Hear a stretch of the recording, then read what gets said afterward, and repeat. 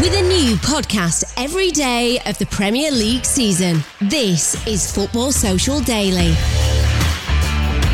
Take a deep breath and try to take in the turbulent ride we've just been on. 6 days, 6 clubs, and 6 games to go of the Premier League season. 666, the number of the devil, and it was a devilish, dastardly, devious plan from the Premier League's dirty dozen, which certainly left more sinners than winners. Those clubs may have repented, to an extent, but the faith of their loyal followers has been thrown into some serious doubt. Now it's back to action on the pitch. There is top-flight football to digest this weekend after a week of unpalatable news. European football, it doesn't feel right even saying those two simple words at the moment, but nonetheless, that's what's at stake as Chelsea and West Ham contest a massive London derby, with both sides striving for a top 4 finish. If that's our genesis for today's podcast, Exodus comes in the form of a Carabao Cup final between Manchester City and Tottenham, whilst Leeds and Manchester United contest the latest chapter in their rivalry. We'll preview all the weekend's action here on Football Social Daily, the Premier League podcast with a new episode every single day of the football season. And our podcast disciples today are the Daily Mail's Jack Gaughan. Hello, Jack. Hello, mate. You're right. Can I just say before we start, probably the best intro I've ever heard. Really? I'm putting that on my CV. Really good. Really good. And comedian and Manchester United fan Alex Boardman's here. How you doing, Alex? Yeah, really good. I don't know, I'll echo Jack's comments. I was amazed. It was like, wow, this is a real podcast we're on. Oh my God, we're moving up. Serious stuff, of course. So this serious question to you, Alex. Are you going to heaven or hell? Hell, probably. You were definitely at the Hacienda in the 90s, so there's no way you're going to heaven. No. That was actually the name of a nightclub in Stockport, Heaven and Hell, and you could choose which entrance you went in. It was it should have been called Hell and Double Hell, to be honest. It was awful. Purgatory and Hell. Yeah. I'm Niall McCall, and thanks for downloading today's episode. And I should say off the back of that intro, I'm by no means a religious man, but it does actually say in the Bible that God hates a heart that devises wicked schemes, and an athlete is not crowned unless he competes according to the rules. That's Timothy 2:5, if anyone's interested. I have done my research. Let's talk about the football, the more important stuff this weekend, of course. European Super League in the backdrop, and I'm sure it won't be in the rearview mirror for a long time yet. Plenty of fallout still to come from that, but let's try and focus on the football where we can this weekend, because I'm sure it will crop up in conversation, those European Super League proposals. And let's begin, for me, at what's the biggest game of the weekend. West Ham against Chelsea, 5:30 kickoff on Saturday.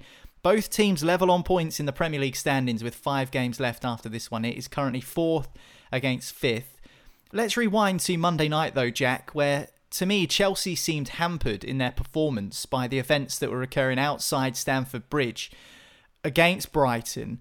Obviously there were protests from supporters. This was right in the thick of the European Super League news, having dropped on Sunday afternoon, and the emotions were still high. We even had to see Petr Cech come outside Stamford Bridge and persuade some supporters who were barricading the entrance practically of Stamford Bridge to let the team coaches in so the game could go ahead. Some rather interesting scenes, to say the least. Do you think that did affect their performance against Brighton, and do you think we'll see something similar here? I was looking at the pictures. I actually knew quite a few people that had gone down there. I texted a few mates the morning after going, "Oh, do you have a nice night last night? A busy one." I thought the kind of their performance almost encapsulated how the country were feeling about what was going on a little bit. Like it was a little bit numb, and at that point, the football didn't really feel like it kind of mattered a great deal. And it couldn't have come at a worse time for them, really, because they could have done with winning that game. So it just makes the West Ham fixture even more interesting, because they've not got that, they've not got that cushion that they had before.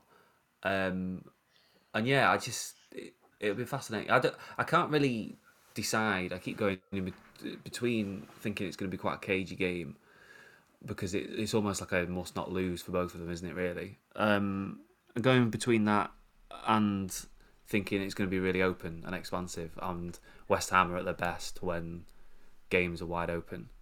But then Chelsea probably won't allow them to play like that.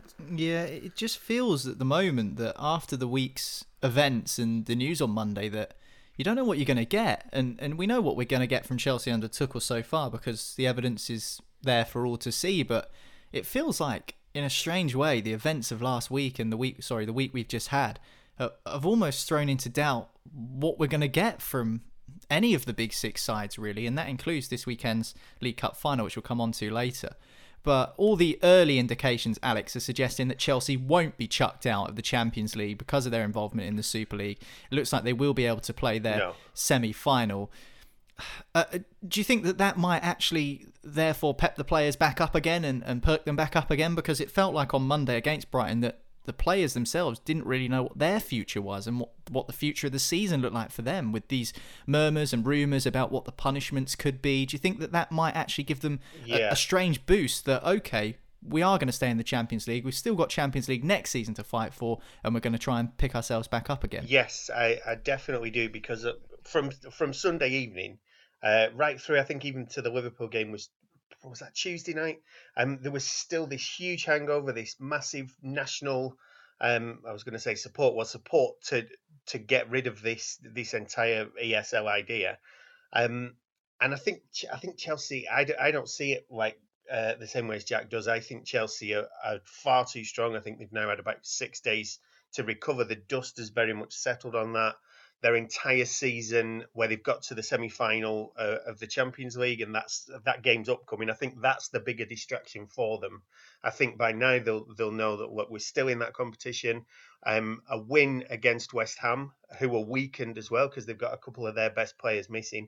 And I think the good result against Manchester City in the semi-final the week before, and pretty much Chelsea's form since Tuchel took over. I just don't see any other winner in this one than Chelsea, and I do hope West Ham can do it. But and I think if West Ham beat them, I think they've got every chance then of finishing fourth. But I just, with the exception of Lingard, who's on fire, who could just produce some magic, I just think Chelsea are technically, I can see them just winning 1-0 or 2-0, and they'll just absolutely snuff out West Ham. So, yeah, sadly, I think Chelsea will win this one. Be interesting to see how many changes he makes, really, Tuchel. Yeah, I mean, you look at Chelsea, just Chelsea's forward options, they've got 3 strikers to pick from. So I don't think rotating for them will be as big a problem, especially given the fact West Ham are missing Craig Dawson at centre-half, because he got sent off against Newcastle, and also Declan Rice, who really is vital to that team. So Chelsea can, they can start with Werner, let's say, and then they can always throw Giroud on if required. I just think Chelsea have got way too much for West Ham.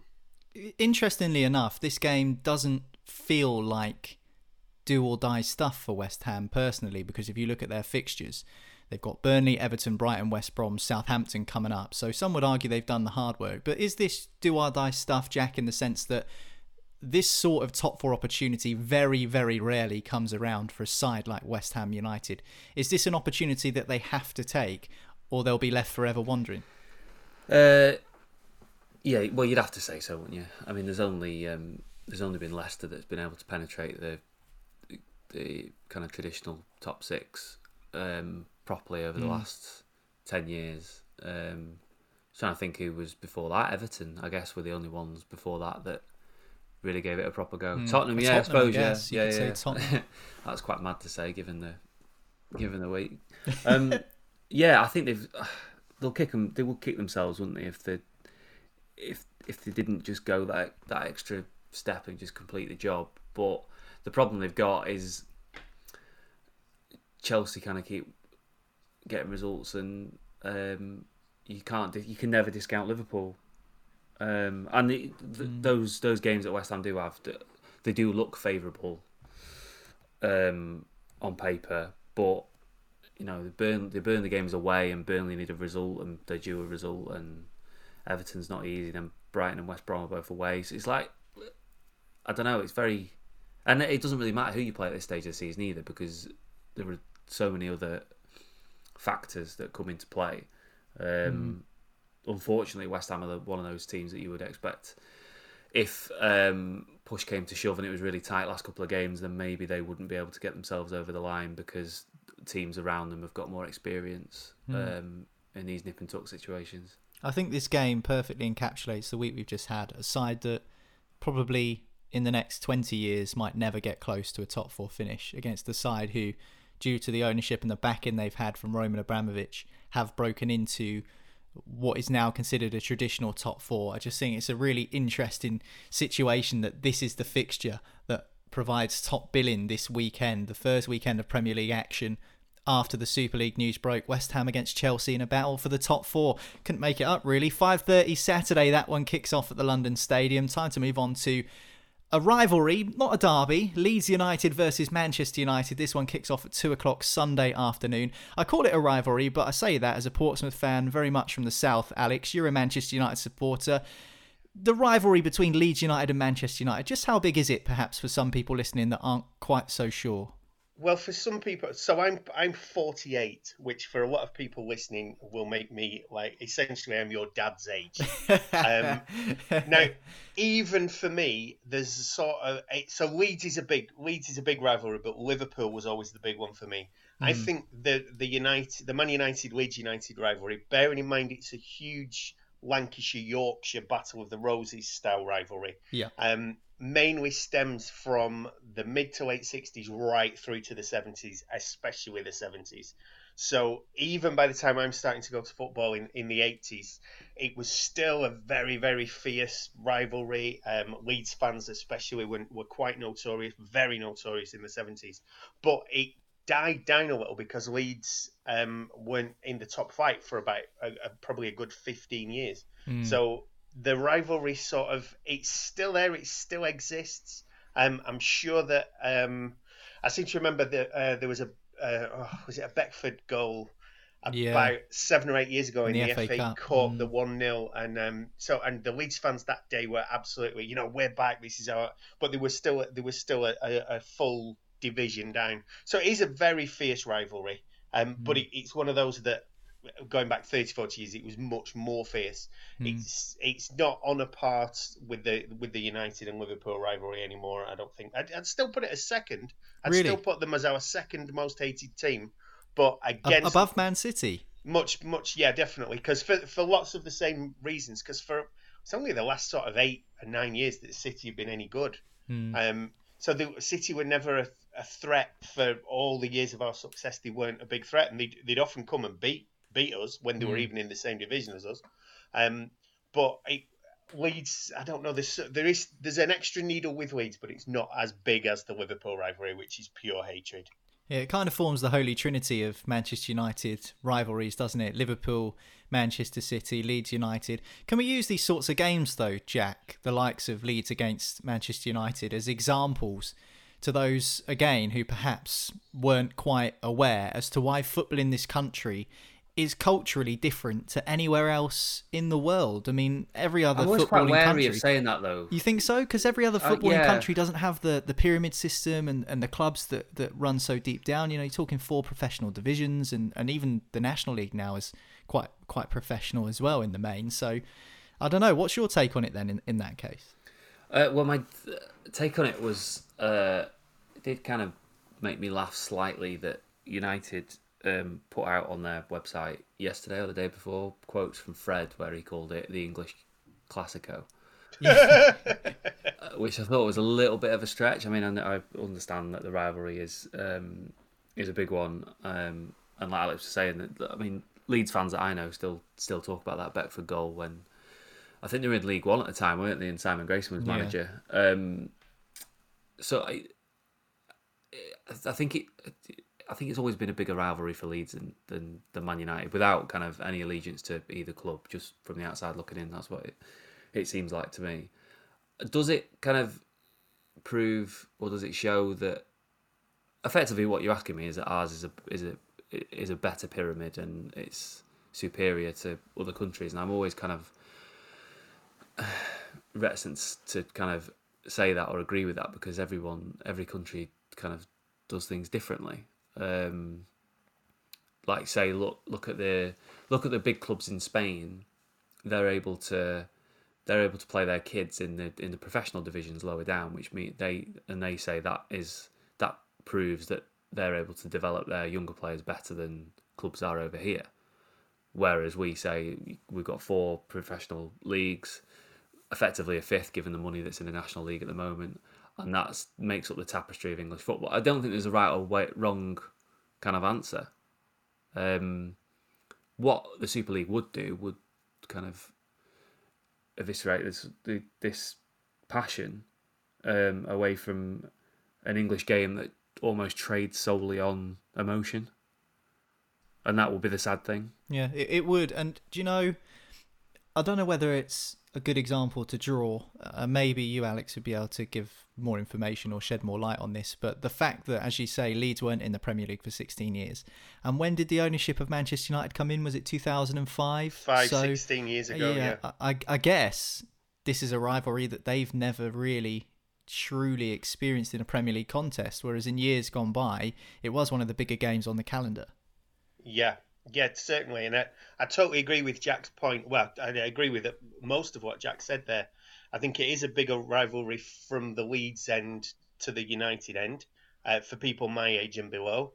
I think it's probably the same thing with City. I think City hate United a lot more than United hate City, whereas with Liverpool it feels a bit equal. And also, I mean, if you just look at the nearest like Celtic Rangers, or if Rangers were to go and play Hibs, there's a lot of other stuff going on there. Or you look at any game in Argentina or Brazil, and then you look at all the Italian rivalries and the Spanish rivalries, and I don't know much about French football. I think the Dutch league, I just think there's rivalries wherever. I think that's one of the great things about football. And I think I'm always a bit like Jack, wary to get bogged down with isn't the Premier League great? Aren't we great in England? I think it's good and slightly different everywhere, and I don't think there is a right or wrong. I'm certain there's a lot more passionate derbies, even if United fans were allowed to go to Leeds on Sunday. Yeah. There's, imagine if you were in Brazil, or you're in Rio watching one of those games, or you're in Argentina watching River Plate or something. That is a rivalry where the fans are there about 8 hours before the game, and like people are being killed outside. Yeah. I mean, so I'd be very wary about that. And what was the other question you asked? I'm sorry, I got very distracted. Well, I don't think that really. I think you've covered it off. I was just going to say, to be honest, if we're worried about Liverpool fans throwing a bottle through the window of the Real Madrid coach, then I think certainly there'll be some eyebrows raised at a River Plate game. And it's interesting you mentioned that club actually, because Edinson Cavani at Manchester United has been rumoured to possibly return to South America in the summer after just a season at Old Trafford. There's been reports that he is keen to head back to South America and play for Boca. But now, more recently, rumours have surfaced that he could be in line for a new Manchester United contract. Would you welcome that? Have you enjoyed Edinson Cavani in United colours? Very, very much, especially given Martial's been really poor this year. And it feels like Cavani's been one of the real last centre-forwards we had. And it was something at United that you always used to see from, like, when I first started watching, from, like, say, even Joe Jordan, who was a big traditional number 9, and then you got Frank Stapleton, and you'd got Norman Whiteside playing up there. And we always had a great forward, and Martial's not that kind of centre-forward. Ibrahimovic came in, did it for a year, but he was not at his absolute best. He's been a joy to watch, Cavani, and I've not seen him live yet, and I really hope to do. I wouldn't blame him for going back to South America, because he's been in lockdown for a full season in a different country, and I don't think his full family were not allowed to come over, and there was the racism ban as well, Alex. Well, the other thing, I was going to say, the other thing with the kind of cultural issues with the football, I mean, he was absolutely livid about the Football Association.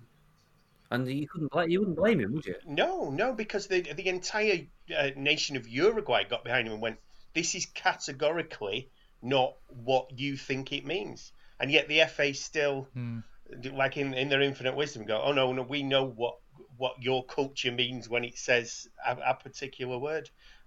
So I do hope he stays. I also wonder if he does stay, and United do need another forward, and they need one of the big. If they're going to, I think they're close to a title challenge. I think they're really quite close, and a signing like Haaland or Kane would indicate that they are deadly serious. Because I still don't think they've been. I think this year Solskjaer's almost overachieved with what he was supposedly getting in the summer and what he said, oh, look, we want Sancho and we want Declan Rice and we want XYZ. And they basically re-signed Henderson, got Van der Beek, who was like the banner signing that it looks pretty clear that Solskjaer never wanted in the first place. And then Cavani came in absolutely last minute on a free. So I hope he stays, because I'd really like to see him live, because I think he'd be one of those players that you miss on telly. I think you miss everything that he does. You don't see the movement, do you? That's the big that's the wonder about him, isn't it? Yeah, and there's been a lot of talk as well about his impact on Mason Greenwood as well. Someone so experienced like Cavani helping someone so young and still learning his trade, Mason Greenwood, even though he's kind of had a really great introduction to first team life at Manchester United. Edinson Cavani, 8 Premier League goals this season, 5 headers. So I think we know that the strengths that he possesses. As for Leeds United, Jack, they've had a good season. There's no two ways about it. Obviously, Marcelo Bielsa works in the way that he works. We don't know if he's going to stay next season, because he likes to sign a contract somewhat weeks before the start of a new season, and he likes to wait until the end of the old campaign before committing to the next one. Presuming that he is going to stay, because that's what everything seems to be pointing towards. Does it really matter how they end the season now? It seems like job done for Leeds United. Obviously, they'll want to end by winning as many games as possible, but I suppose they can kick back now a little bit, because they've done what they've set out to do, which is stay up. Yeah, they could kick back. I think the players are going to want to finish as high as possible, because that means they earn more money and bonuses. Which I think that is something that's changed over the last 10 years, that the idea that teams coming up from the Premier League get a big bonus pot purely for staying in the Premier League doesn't really exist anymore, and it's an incremental thing on depending on what position you finish, or you finish between 10th and 13th, or 13th and 16th, or whatever. So they're actually playing for that, which means they'll probably get performances right until the end, you would have thought. And they've been great last few weeks, really, really good. I mean, they were excellent. I saw them at City, what feels like a lifetime ago, but presumably only about a fortnight ago. And they defended, they were superb. I mean, they played in a way that teams have figured out that is the way you beat City, but you still got to be able to do it, which is so difficult, particularly with 10 men. And everything about it was just really full. It's full-blooded, and kind of going back to what we said about English football before, they are the way they want to play is the epitome of what any supporter of any club up and down the country, they want their players to play the way Leeds do, which is like when they got battered by United earlier in the season, and people like Gary Neville were praising them for the way they played, and then other people were kind of criticising Neville that you wouldn't say this about West Brom if they got tanked at Old Trafford, but they've just given the Premier League a little bit of life that probably was unexpected this year, and it should be applauded. So whether they finished 17th or they finished 8th, it doesn't really matter, because they've given something extra, which has been fascinating to watch them. Yeah, definitely. And they've not got Cooper, Rafinha. Well, they don't have Cooper for certain, because I think he's suspended. And then Rafinha and Rodrigo are doubts for the game against Manchester United. So maybe a slightly depleted Leeds side. But I'm in agreement with you there, Jack. I don't think we'll see a repeat of the 8-goal thriller that we saw at Old Trafford earlier on in the season. Leeds against Manchester United, 2:00 kickoff on Sunday. Let's talk about Liverpool now. They take on Newcastle United, 12:30 Saturday. Another one of those sides still hunting for a top 4 finish. They were in the thick of it earlier this week when the European Super League news broke. Jurgen Klopp very, very prickly, Jack, when coming out and asked questions about the situation regarding the Super League. Did that come as much of a surprise to you? And do you think we could see the relationship that the Liverpool fans have had fractured with the ownership and the board affect performance on the pitch? Not sure it'll affect performance on the pitch. I thought Klopp was actually, on Monday night, I thought Klopp was quite good initially.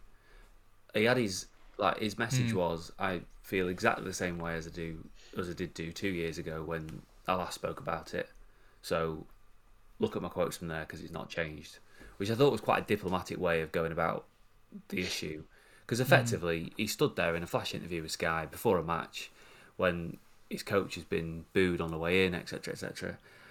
And they're asking him to go against the guys who pay his wages, which is like, people haven't really realised that this week, that all these managers that have been wheeled out in front of us, they're in impossible positions. Like, you look at Thomas Tuchel, been in the job 2 minutes, being asked about Chelsea's stance on the Super League. Pep's best mates with the majority of the board at City, and he's having to say what he believes, but maybe that's kind of jarring.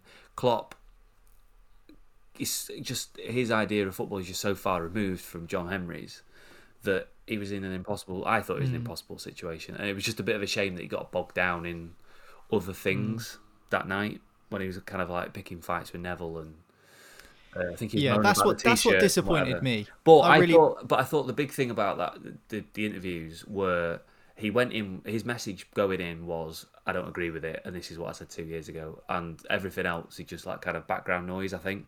Yeah, well, I understand that, but also I've said this on the podcast a couple of times already this week, that Jurgen Klopp needs to understand that as manager of Liverpool Football Club, he is the face of that club. Regardless of whether he likes the questions or not and dislikes the criticism and all that, he should expect to get some questions about the European Super League, and I'm sure he did, and I'm sure there was a briefing with the press officer and all the rest of it, but it just felt like, you say, Jack, he didn't need to get bogged down into those conversations about, you'll never walk alone being used by Gary Neville in a heated rant on Sky Sports, and it just felt like he was defending what he didn't need to defend. I think it was maybe what you say, tribal mentality and all the rest of it, of something you're passionate about, trying to defend the cause. And he didn't think it was fair for Neville to use "you'll never walk alone" against Liverpool in that sense. But at the end of the day, even though it's not the wishes of the club and the lifeblood of the club, which is the supporters, it's got the club logo on it.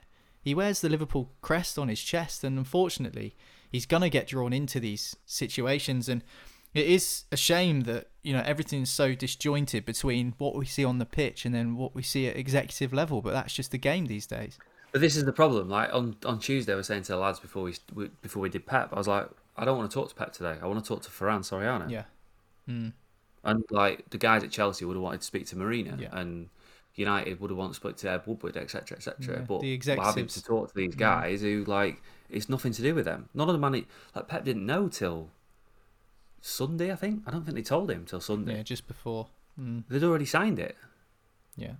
So I just, what do you do? I mean, the disappointing thing from Klopp's thing on Monday was he had this line after the game where he was moaning about something that Martin Samuel had written on the Daily Mail's website, right? Which he mentioned on the telly, and then mentioned in his press conference as well. That was only published at 7:00 that night. So I don't know when he's had time to read that, because they kicked off at 8. Someone said something. I think maybe it could be a little bit lost in translation there, perhaps. But Liverpool against Newcastle this weekend. Let's bring it back to the game and let's focus on Newcastle now, Alex. They'll feel that a win all but keeps them up in the Premier League this season. And we can talk about Klopp, but also Newcastle fans have had issues with their ownership for a long, long time. But at the moment, their issues tend to be with the manager, Steve Bruce. Do you think Steve Bruce will still be at Newcastle next season if this ownership saga isn't solved by then? We don't need to go into the nuts and bolts of Mike Ashley and the deal involving the Saudis, which collapsed, and the arbitration and the Premier League involved. We don't need to go into all of that. I just suppose from a general perspective, the fans don't like Steve Bruce. They don't want him there. But let's just say they stay up and Mike Ashley is still the owner of Newcastle by the time next season starts. Can you still see Steve Bruce being the manager? 100%, purely for the reason, who else would do it with that entire situation with Ashley? Also, the way that Newcastle played really well when they scored 3 against West Ham. Sam Maxim was absolutely outstanding, and he's been missing for half the season, it feels like. I can't remember. I think he'd not played for a good 10, 12 games or something. COVID really took its toll on him. Yeah, he'd got long COVID, hadn't he? And he just couldn't run, and he was feeling really fatigued. And he looked like an absolute... At points this season, he's looked like a world beater. So you've got him to one extreme. You've also got Wilson, who's back, who was at the start of the season absolutely exactly what Newcastle needed. Just that sort of tap it in, 6-yard box. He's give him the ball. He's going to score with one touch. Just knows where the goal is. So if Newcastle were to, like the next what's left, Newcastle played 32 games, so 6 games left. If Newcastle win the vast majority of those games and win them quite well, I think the fans will sort of back off Bruce a little bit, because I've got a few friends from Newcastle, and some of whom, they don't like Bruce. They think he's bad in press conferences. They think he picks the wrong team. Joe Winton is like the absolute ultimate Titanic of a... Yeah, but I mean, even he's scored a couple in the last few games. So whereas some of the others have been a little bit more realistic, and look, he's got Ashley that's hampering him. Players don't want to go there. This is kind of the best he could do. Plus, we've missed our 2 best forward players for a good part of the season. And then, we talk about Leeds having a great season. Couple more wins for Newcastle, and they'd be almost right up there with Villa and Leeds in the middle of the table, Wolves. So, I just don't see anybody. Who's going to go? Mourinho's free. Who else is free? Mourinho won't go, will he, to Newcastle? So I don't know who's going to go. Who's going to go? It's a good point, and one that Graham Potter. Well, maybe, but again, I think that the relationship Potter has with Paul Barber, the chief executive, and the board at Brighton is a strong one. And I think Alex's point is good. Who is going to go to Newcastle and to pick up that baton of maybe a bit of miscommunication there at board level, because by all accounts it seems like, if I remember rightly, that Rafa Benitez was a bit concerned over broken promises and stuff like that, and that was kind of why his Newcastle tenure came to an end. Anyway, the Toon travel to Liverpool at 12:30 Saturday for their Premier League fixture. Still 3 more top flight games to talk about, and also a League Cup final. We'll do it next here on Football Social Daily. Football Social Daily. Subscribe to the podcast now so you never miss an episode. This podcast is part of the Sports Social Podcast Network. Welcome back to the podcast. This is Football Social Daily from Sports Social. Make sure you hit subscribe. That way you won't miss another episode. Again, brand new shows every single day of the football season. Alongside me, we've got Alex Boardman and Jack Gaughan, and time to talk about the Blades against Brighton. Sheffield United versus Albion takes place 8 p.m. Saturday. Sheffield United already down. Jack, do you think we'll see him play with more freedom, or that will they still be dispirited? It's often hard to tell after a side goes down, but it's something that everyone always says. Every match preview you read, every news outlet you go to, it says, the Blades might be able to play with a bit more freedom now that the pressure's released, that they've gone down. Is this another one of those football cliches, or does it hold some weight? I don't know, because I guess you don't play with the fear, do you? I mean, Heckingbottom's been trying to play, or trying to implement a style of play that's kind of based a little bit more on possession, and it seems like he's trying to prep them for next year a little bit. Right. I mean, the players just look beaten, haven't they, for 3 or 4 months? I remember there was an interview with Billy Sharp that the club put out themselves after they got tonked at Leicester. I can't remember what the score was, but they got absolutely battered. And it was about a 5-6 minute interview that Sharp had done. And he just looked like he was about to burst into tears, to be honest. It was really sad to watch. But it felt like they'd just given up a little bit.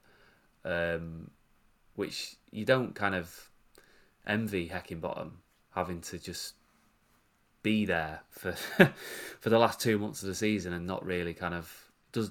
He's not... Yeah, I mean, he's not going to be manager next year, is he?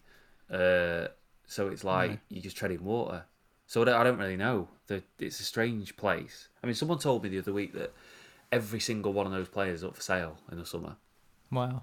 So Sheffield United could look like a completely different club next year, which means anything they're doing at the moment, it just feels moot. Yes, it's been a damaging season. Who's going to buy them? Who's going to buy any of those players? Really? Well, Sander...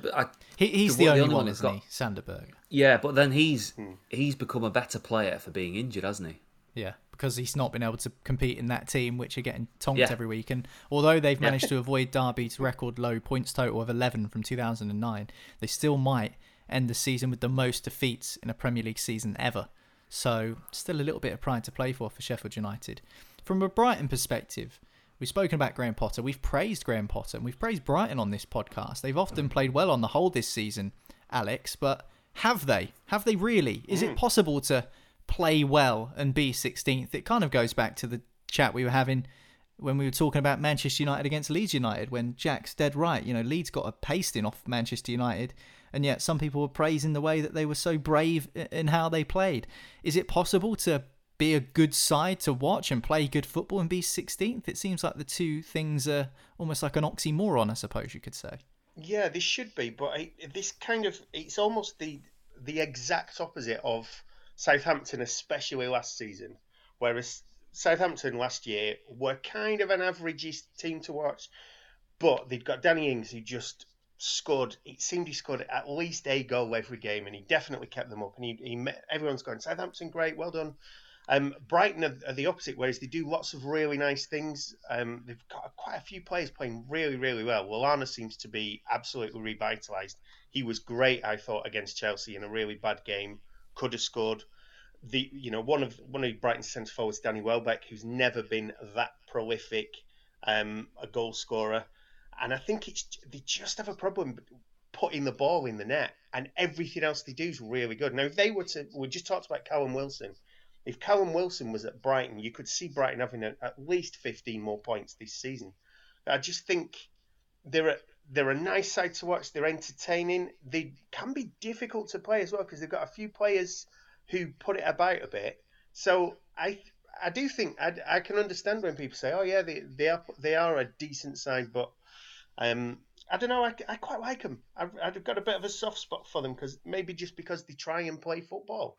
Alex is completely right in the sense that they're really, really good in the middle third and not so good in either of the boxes, and that's what costs money, and they've not spent the money.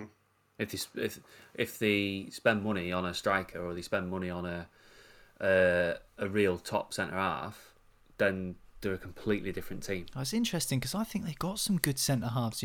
Well, they have got a good centre halves, but someone that leads the team. I see. Because I like White, but he's suspended for this game.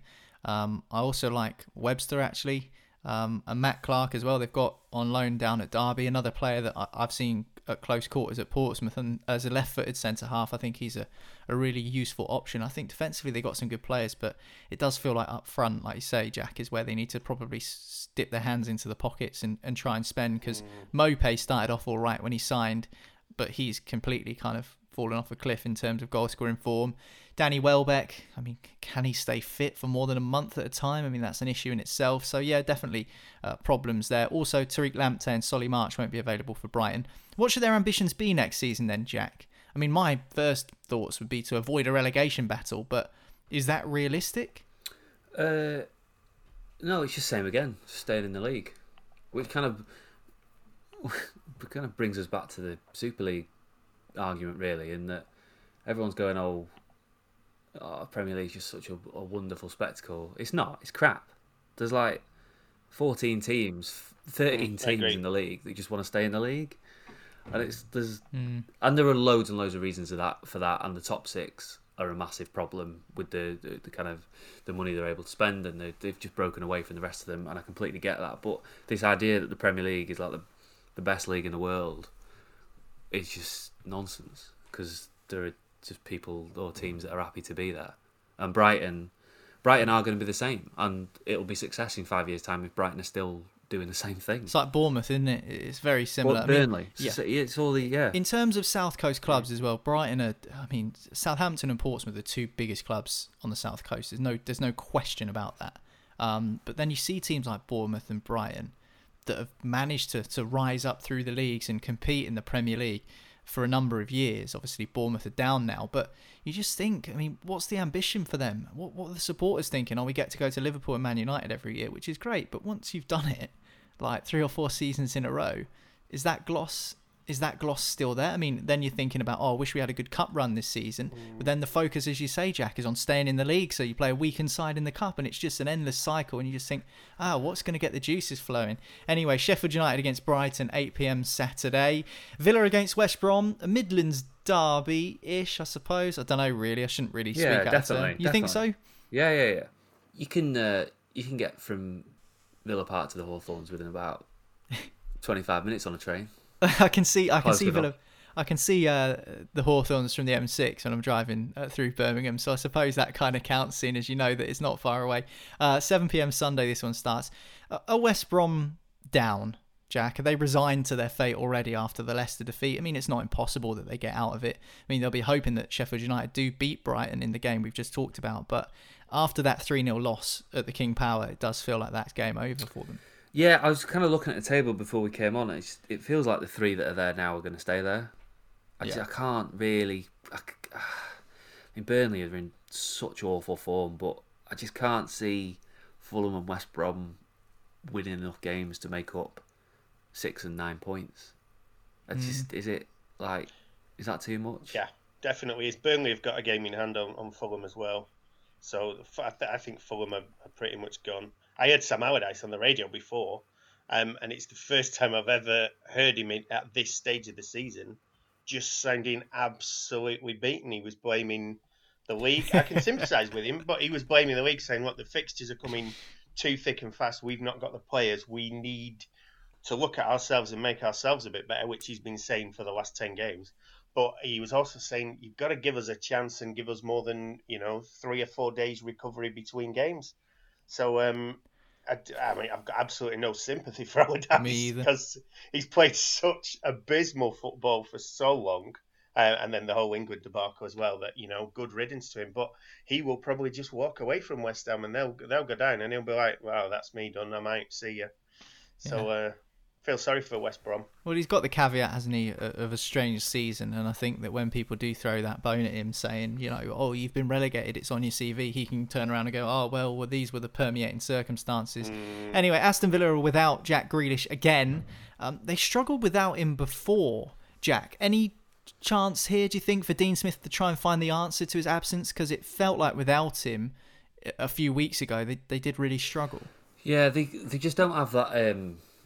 I think we said the other week, then we was talking about how players have stepped up in his absence on one-off occasions, but when they don't have him, they just don't have that control of the ball, and they're not able to keep the ball quite as much. Which it kind of obviously did the game on Wednesday night, and you just felt like they couldn't keep hold of the ball long enough just to take a breather, which against the top teams is a problem without Grealish. But I mean, having said that, this weekend they should have enough to beat West Brom without him. And if they can't, actually, that'd be they'd probably look at that as quite a little bit of a worry ahead of next season if he does go, because I think he might go this summer.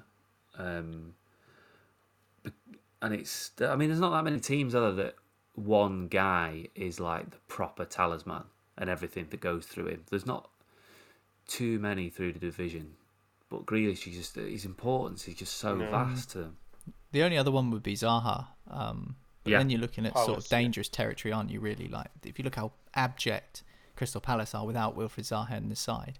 I mean, they seem to have addressed that a little bit more recently, but that is a huge issue for Roy Hodgson and Crystal Palace, that without him, they just aren't the same team. And, I do think that Jack Grealish is that pivotal to Aston Villa, that you're getting into similar territory there. Yeah, absolutely, definitely. I did notice Barkley came on midweek, so it was looking at the early parts of the season, the sort of Grealish and Barkley and McGinn working as a 3 and Watkins up front. There were signs where it looked like a bit like Everton early on, where you take 10 games as just a little snapshot and go, oh, there's a really good side here. And I thought that with Villa, but it just hasn't panned out like that over the course of the season, mainly because of Grealish's injury. He's really good. Last year I remember when they came up and I was looking at him in the Championship, I thought, oh, he's a good player, but I don't think he'll do it to that level in the Premiership. And he did. And at the end of last season thinking, well, he won't be able to do it again, or it'll be a lot more difficult for him to do it again. And when he's been fit, he has done it again. He is a really good player. I can see a lot of teams wanting him, and I can see him probably. I know it's his boyhood club and stuff, but they're a kind of dead duck, aren't they? Really, Villa at the minute, and they're just not good enough. He's got a charm about him, Jack Grealish, which is interesting because he does often find himself in a little bit of trouble. Not in terms of on the pitch. He's got terrible gear, though. You reckon? I don't really see that much. Did you see that the other night? What do you have on? Oh God, it was the Burberry scarf. That what? Yeah. Goodness me. I'll have to have a little Google to see what Jack Grealish's clobber's like. But yeah, I just feel like he's got the lovable rogue about him, Jack Grealish. I mean, he had an issue.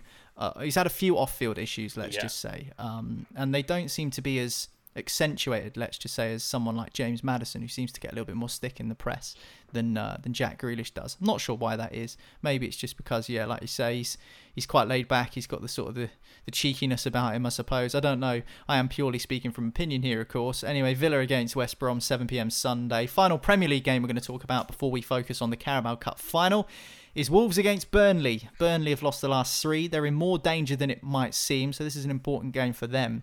But I wanted to focus not so much on the actual game, but more on the manager of Wolves, Nuno Espirito Santo. He's being suggested by some, Jack, for the Spurs job next season, should Ryan Mason not end up taking that on for the next campaign. Do you think he'd be a good fit, and would he leave Wolves if that opportunity came up? Well, without kind of, so don't cover Wolves, but just looking from the outside in, you'd think, well, has he taken Wolves as far as he can? Is he going to get the money to strengthen on the players that he wants rather than what other people might want at the club? Because obviously George Mendes is heavily involved at that football club. He's been, I think it was the start of the season, he seemed like he was quite frustrated with the board. And he looks like a quite agitated most of the time, doesn't he? Nuno. I don't know. It's a straight. They've kind of, Wolves have just muddled along a little bit this year, and I know there's like the Jimenez thing was massive, and you know you add Jimenez's 12, 13, 14 goals that he would have got this year into that, and it's looking completely different. And they go from 12th to maybe 8th, and they're battling for a Europa League spot again. But it just feels like they're a club just waiting for something to happen or something to change, and that could be the manager. But he's quite strong-minded and strong-willed, Nuno.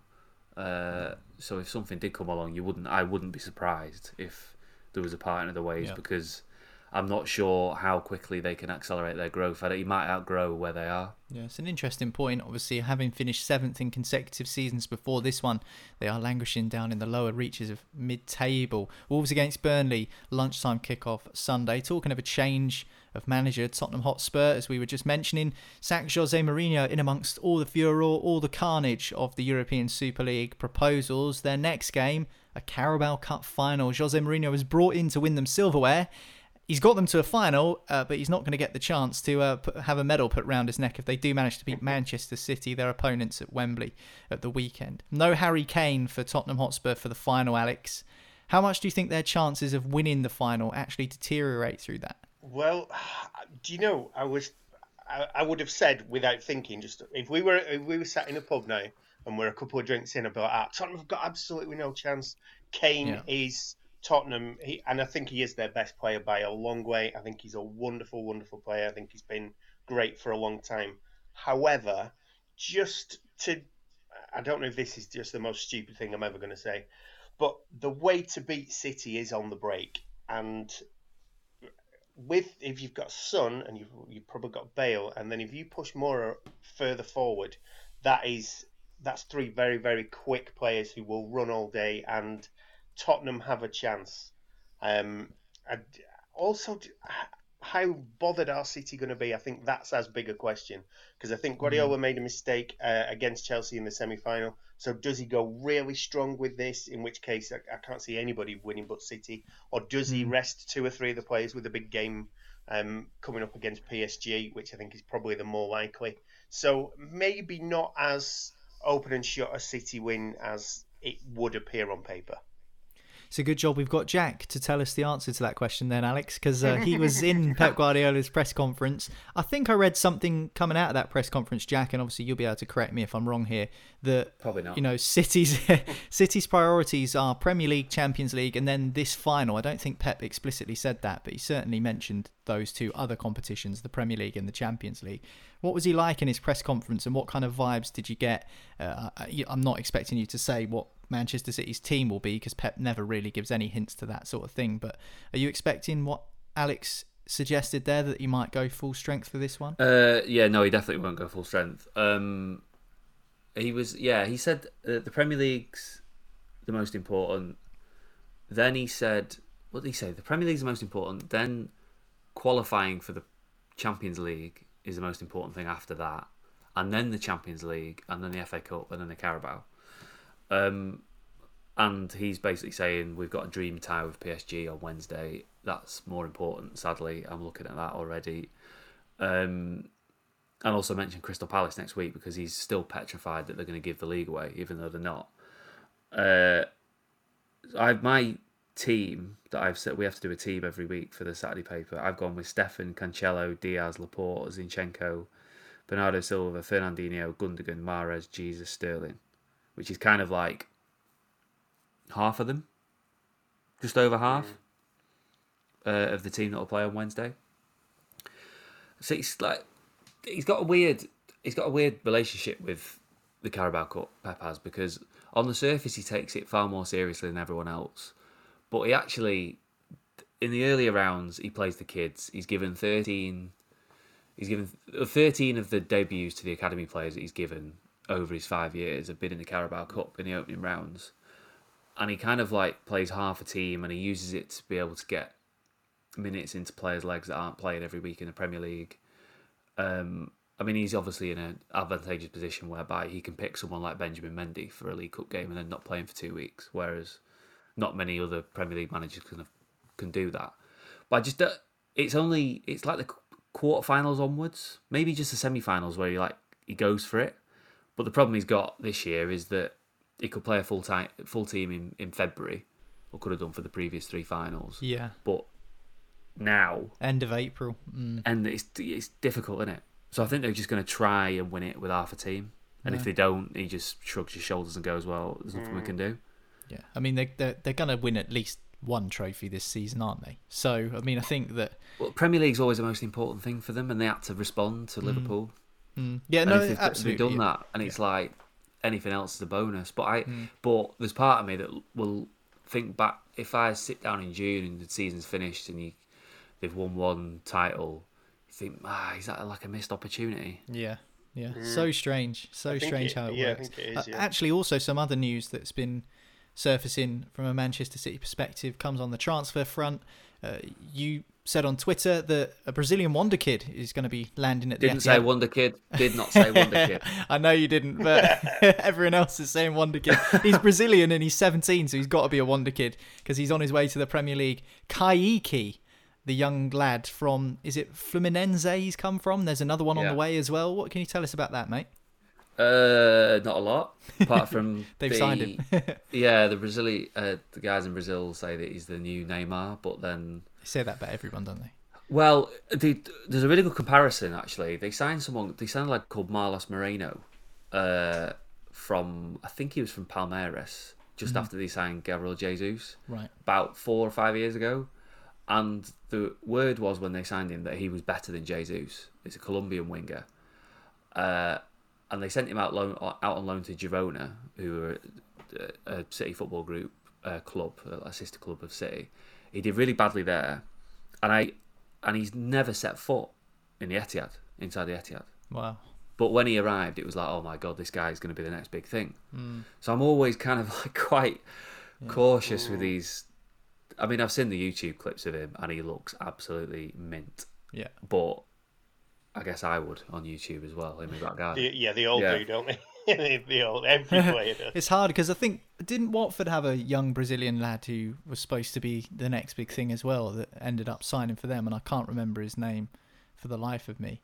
But yeah, they had one that they signed, and all the signs are pointing towards him being the next big thing, and we haven't really heard too much from him since. Again, I could just be making this up because I can't remember the name of the player, but you always get that, don't you? I mean, is it because the kind of the disconnect between football in Europe and football in South America? Obviously we're not exposed to that much football from South America, particularly in Brazil over here. So do you think that there always is that mystique and mysteriousness with a player that comes from there? I think so. Yeah, I think you're right. Yeah, definitely. And people kind of want them to be like exceptional, don't they? And want to be able to scream samba when they put someone on or whatever. But like City's scouting in South America is very, very good. They've ploughed quite a lot of resource into being all across that continent, and they have a club. The CFG have a club in South America, and they've bought a lad called Diego Rosa, who's a City midfielder.